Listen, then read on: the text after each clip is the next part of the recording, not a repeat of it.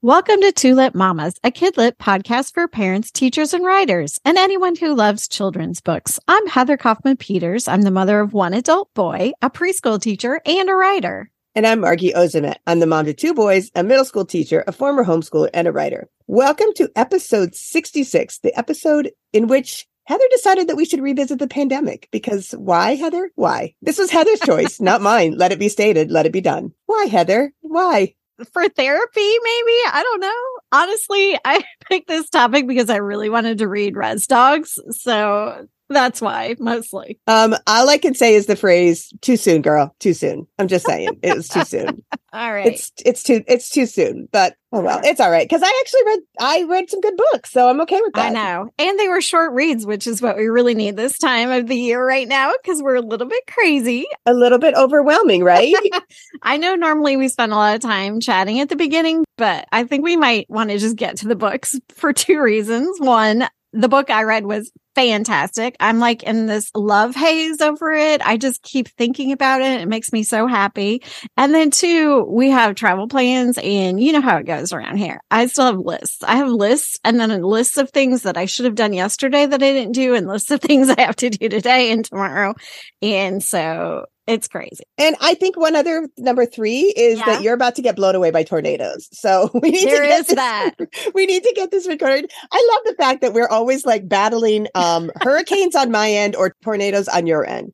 Either I'm going to lose power because there's a giant windstorm and gales coming through, or you're going to get blown away by a tornado on the Great Plains. Keep it real. That's what we do. Yeah. And then I was just reading an article about how tornadoes are going to get increasingly worse. And it just makes me feel a little bit terrified. I think that's already happening. Yeah. I know. I have to say, I'm very happy to live in a place where we don't really have tornadoes. And they did have one a few years ago on Cape Cod, and they're still talking about it. And I think it blew over 2 lawn chairs.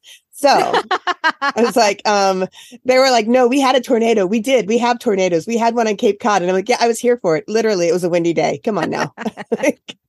I grew up in Iowa. Let me tell you a thing or two about tornadoes. Oh, my. Hurricanes and tornadoes kind of cause the same anxiety, though, because just that howling wind.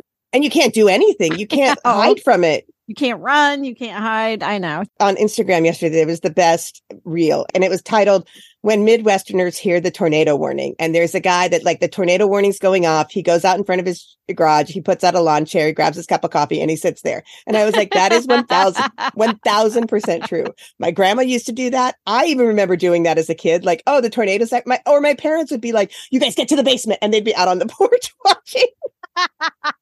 That's good. I like it. Wait, what? I am not going to be an orphan with these two brothers. No. Get down in the basement with me or we're all dying together. I lived in Kansas for a while and you start to recognize the signs. And when the sky gets like a weird shade of green, really green, you're like, uh-oh. And then you kind of watch the clouds, how they're forming. And it gets quiet. You know, that weirdo, like dead quiet. You're like, creepy quiet. Yes. It's so scary. Where I live now, we sometimes get them to the north of us. And so I'm always staring out my kitchen window like, oh yeah, those clouds don't look good up there. It's crazy, right? But you have to stand there and watch. Oh, you have I still better watch. Yeah.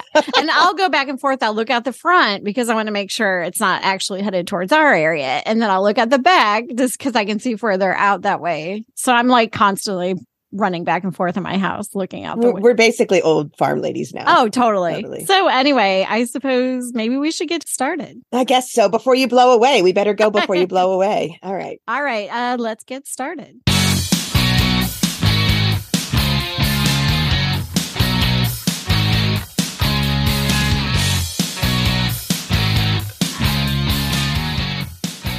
All right, welcome to the book chat. As we mentioned earlier, we read books that were set during the pandemic. I know Margie was worried about it being too soon, but I really think mine was kind of therapeutic, I have to say, especially because it focused more on the lockdown than the actual pandemic. And it kind of set aside health problems caused by the pandemic and instead looked at disruption caused by it. I don't know, Margie, what did you think? Was it worth it to read it? Well, I read both of them because I'm an overachiever and I never overachieve. So there you go. But I also feel like I totally agree because they both of the books looked at kind of not the positive side, but sort of like Right. the coming together at the beginning of the pandemic, instead of sort of like what we have left in our mind is like the mask wars, the vaccine wars and all that. It kind of took a better look at the beginning of things when we did sort of unify as a world, basically, to sort of fight this unseen monster, which is kind of nice to remember that, oh, there was a good part before it got so ugly. So I think that's good. Why don't you tell us about yours first? Tell us about Res Dogs. You've been dying to read this. You've been talking about this book forever. I have actually owned it for quite a while. I love this book.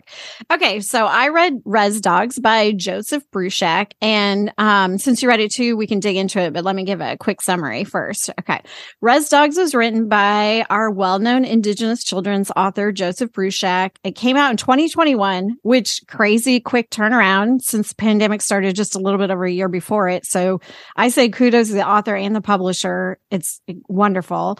The story is about Malian, a Wabanaki girl who is visiting her paternal grandparents on the reservation when COVID-19 hits. Wait, I'm going to stop you right there. Did you ever figure out where this reservation is, where she is? Could have been in New York.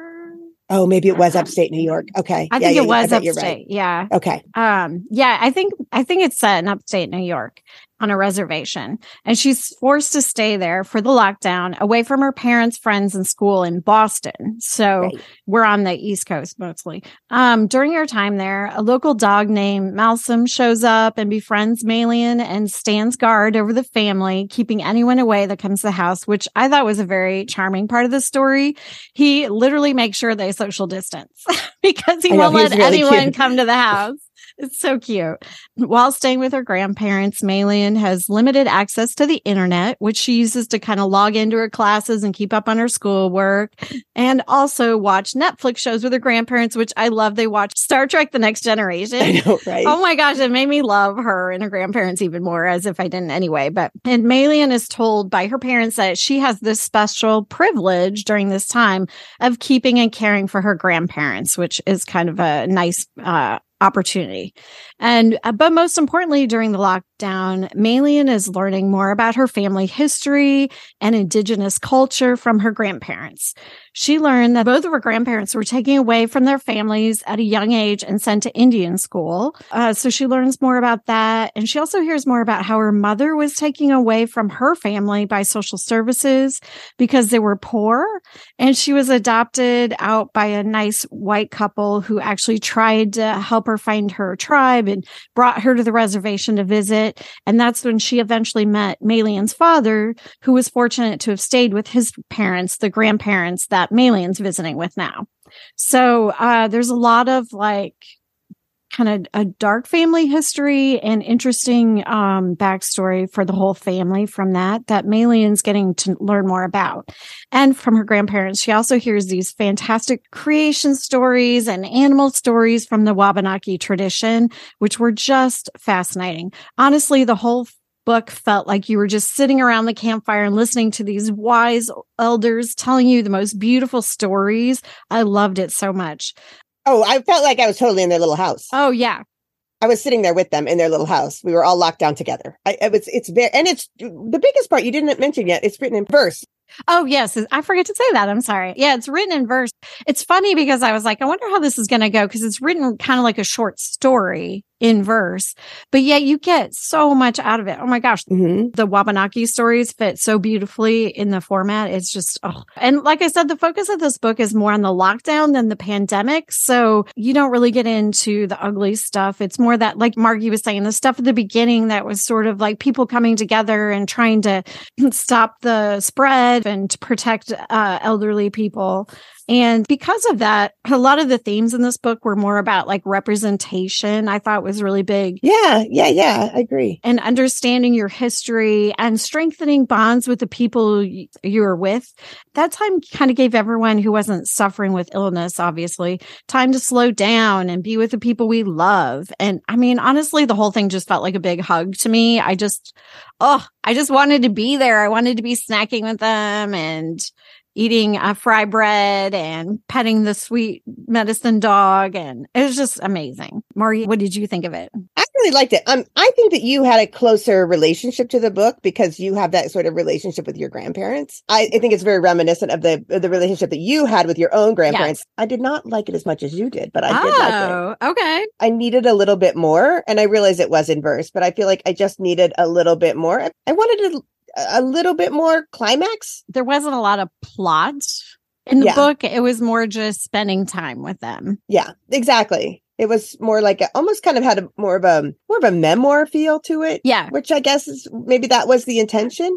I think it's an interesting look back. I think that's a side of that I didn't consider. Like we were all locked in our house somewhere along the line. She was locked in with her grandparents. I do wish we would have heard more about the parents and why she couldn't go home. I wanted to know a little bit more about that as well. Well, she did go home as soon as like summer hit, right? Once the shelter in place was lifted. Yeah. Yeah. She went home. Which I will say Boston was really late to do that as well, too. We were one of the last places in the country to do that. So I think they just decided to wait, and she would probably figured she was safer there. I'm sure her parents probably thought that too. You know, I don't know. Yeah. I guess I didn't really think about that too much because like in our home, we really didn't go anywhere for quite a while. So it just felt kind of natural, like, oh, well, she was already there. So she just stayed there. But it was kind of sad because she missed her parents. And I think that would have been hard. Like from a parent perspective, you would have been like, yes, that's what I'm saying. I would have been like, oh my God, where's my baby? Yeah, exactly. I would have wanted my babies. That's true. I really like it. I think that what I really like most about it, though, is that there's so many times that people forget that the entire Northeast had a gazillion different tribes. Oh, yeah. And they were really important to the formation of this country in what we know it is now, or, you know, like from the Wampanoag, the Algonquins, all of that sort of the upper Northeast and the New England wood tribes are hugely important. And I think it was really great to see them highlighted. So often we see the Southwest, or we see the like South Dakota, North Dakota, Minnesota, the upper plains. So I think it was cool to see the representation from the eastern side, you know, from the eastern seaboard. They have a really, really rich history. My kids did a project on it a few years ago. And then it's a pretty prominent, obviously, we live here, so it's a pretty prominent topic in a lot of their classes as well. So I think it was great to see that. I love the stories. I really like the bits of mythology that are put in there. Why do you think you loved it so much? You're probably right. I love the grandparents part of it for sure. And the time that she got to spend with them and the dog. Those are all your favorite things. Grandparents and dogs in a book, and you're done. And then put it in verse. And some Star Trek in there. I was like, true story. This could be me. Made for you. I know, but you are right. There wasn't a lot of plot or climax or anything kind of outside that was threatening them. There were hints at different things, but nothing ever really happened. But honestly, to me, it kind of feels like what we were asking for because of everything that everyone went through with the pandemic. I didn't want like social services to take her away, which has a tiny little part in this story.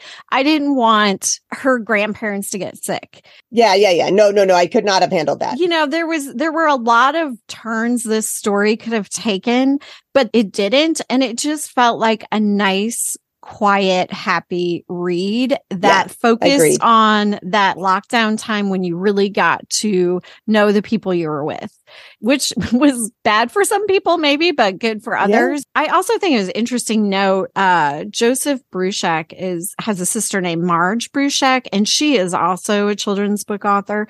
And she had written a historical fiction picture book about a time in the tribe's history, and it's called Malian's Song, and it came out in 2006. So I thought it was kind of a nice, like he had paid tribute to that by naming his main character Malian as well. My brothers would never do that. I know. I was like, well, that's so nice. Either he's paying tribute or he just stole it from stealing her idea.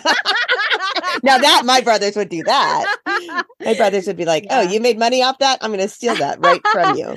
But the idea that this brother-sister team is trying to record stories from their perspective and from Indigenous families' perspectives, I think is awesome. So it was just that kind of nice, quiet, happy read, like sitting around the campfire listening to interesting stories. Because of that, I think it would make like a great story to read in the classroom because it's really short. Yeah, definitely. And it's really easy to understand. Oh, yeah. And also it opens up a lot of interesting discussion about history and Native American history. Uncomfortable realities, which I think was really nice. Yeah. But it was handled in such a gentle way. I mean, the whole thing handled really well. Anyway, so that was Res Dogs by Joseph Bruchac. And Margie, what did you read? And by the way, I actually listened to it this morning. Because you just can't let me have my own. That's what it is. You have control issues.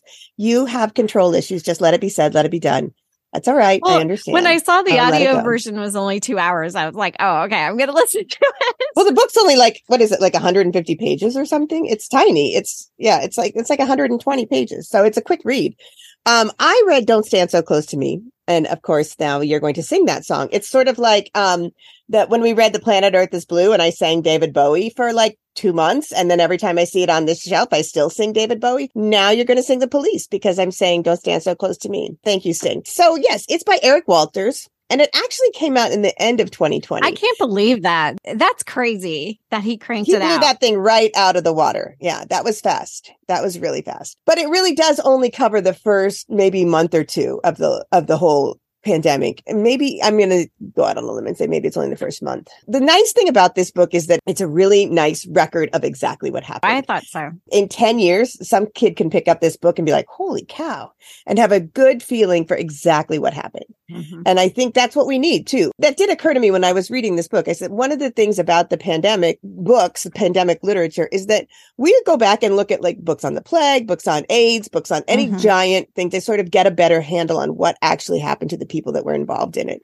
And I feel like this is one of those books that needs to stand the test of time so that it can be a record of that time. All right, so let me get into it. So Quinn is an 8th grader and she lives with her mom, who is a banker, and her dad, who is an emergency room doctor. The very beginning, they're at school, just a regular day in 8th grade, and just kind of planning the school dance because it's the end of 8th grade. And when it's March, obviously, and pretty soon the end is coming. The 8th graders are going to move on. We have to have a nice, beautiful woo-woo moment to make everybody happy. And it's almost spring break. So everybody's kind of a little bit excited and ready for this to happen. They call a special assembly and the kids find out that they're actually getting an extended spring break, which they think is really great, except for Quinn. Quinn's neighbor and her friend Isaac, who's the class clown, thinks it's awesome. But then Quinn is like, wait a minute, I'm going to tell you what my dad's been seeing in the emergency room. And then she starts to draw a diagram to kind of explain to them, this is how this spreads. And we're trying to flatten the curve. And I like that he used a lot of the terminology that was also really common too, like flattening the curve and social distancing. So Quinn kind of explains that to Isaac, and then everybody gets a little bit freaked out. They go home and they're going to have an extended spring break. So, just like everybody else, we couldn't go to school and we couldn't go a lot of places, but we still went to the beach. We went for walks. We rode our bikes, and everything was fine. And then Quinn and Isaac and then their friend Reese, they take a bike ride. Reese says, my grandma always makes cookies. Let's go. My grandma's making cookies. And when they get to her long-term care facility, because her grandmother is at the beginning stages of dementia, it's locked down and they're not allowed to go in. And that's when it sort of hits the kids like, whoa, something big is going to happen. Like something big is going on. And right after that, then everybody's locked down. And that's when no one can leave their house. That's when Quinn and Isaac start to yell at each other from across their driveways. Luckily, they live next to each other. Isaac's pretty much on his own, which is really hard, but it was very true as well. And I wish we would have gotten a little bit more from Isaac's point of view, because his mom is the chief of police. And so she's also very busy. She is just as busy as Quinn's dad, sort of making sure that all of these rules are being followed so that we can do this. Quinn's dad then moves into the basement and she doesn't see him for a long time. He moves into the basement because it has a separate entrance and a shower and everything. And that way he wants to keep them safe, which again is what so many people that worked in the medical field ended up doing. She makes references to, his base being damaged by the mask. They make references to like running out of PPE, all the stuff that we saw firsthand. So I think it's really great to have that record. This sort of drones on, and then we start this horrible Zoom school. Reese's parents are both teachers. Quinn's mom is constantly working online because she's trying to run a bank from her spare bedroom.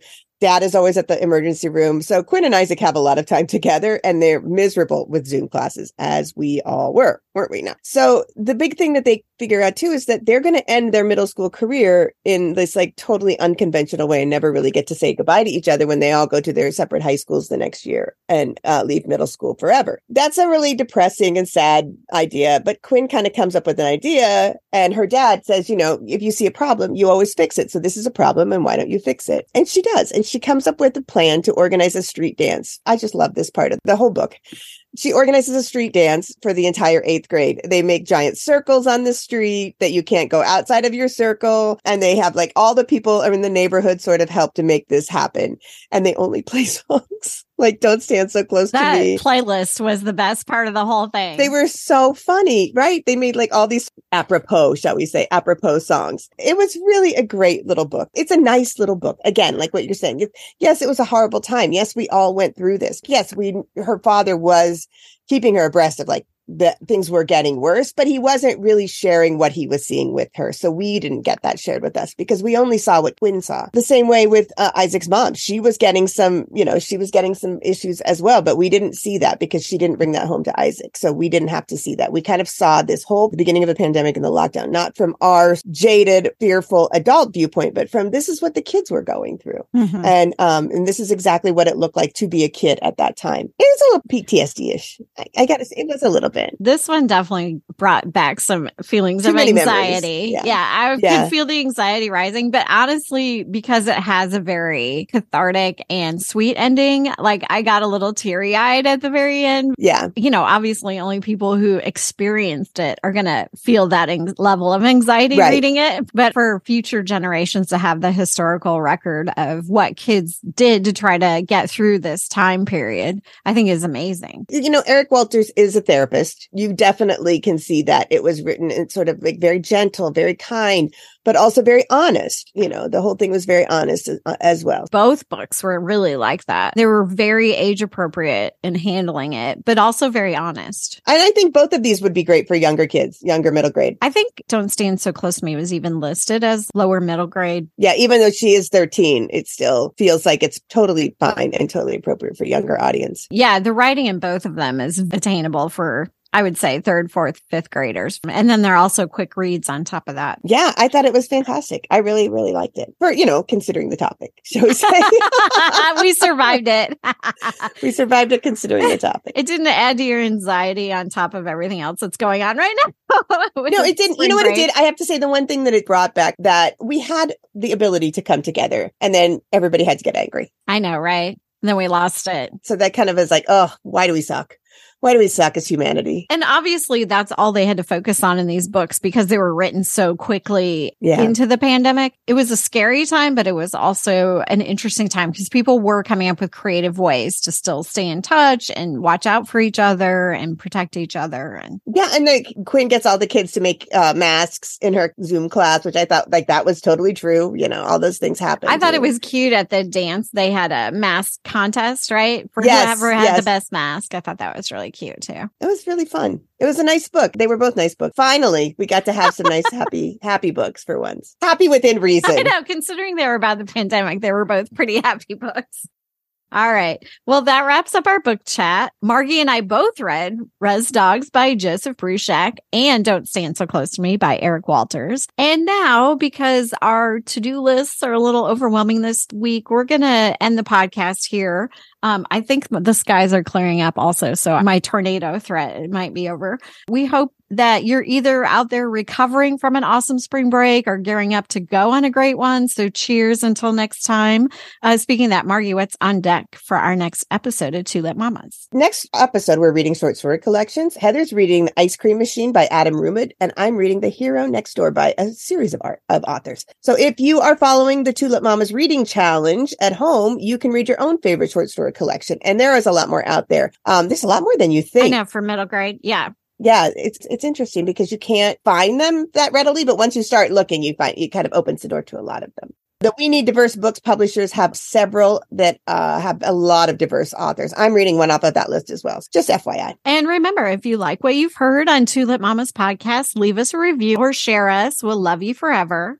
We won't love you, though, if it's a bad review. But, that's all it is. That's all I'm just saying. If you want to join us twice a month for Kidlit discussions, please subscribe to the Two Lit Mamas podcast through any of the places you get your podcasts. And if you want to find out what's happening in our world, you can follow us on TWO Lit Mamas podcast on Instagram, TWO Two Lit Mamas on Facebook, and of course on our website, www.twolitmamas.com. Have a great spring break. Bye. Bye.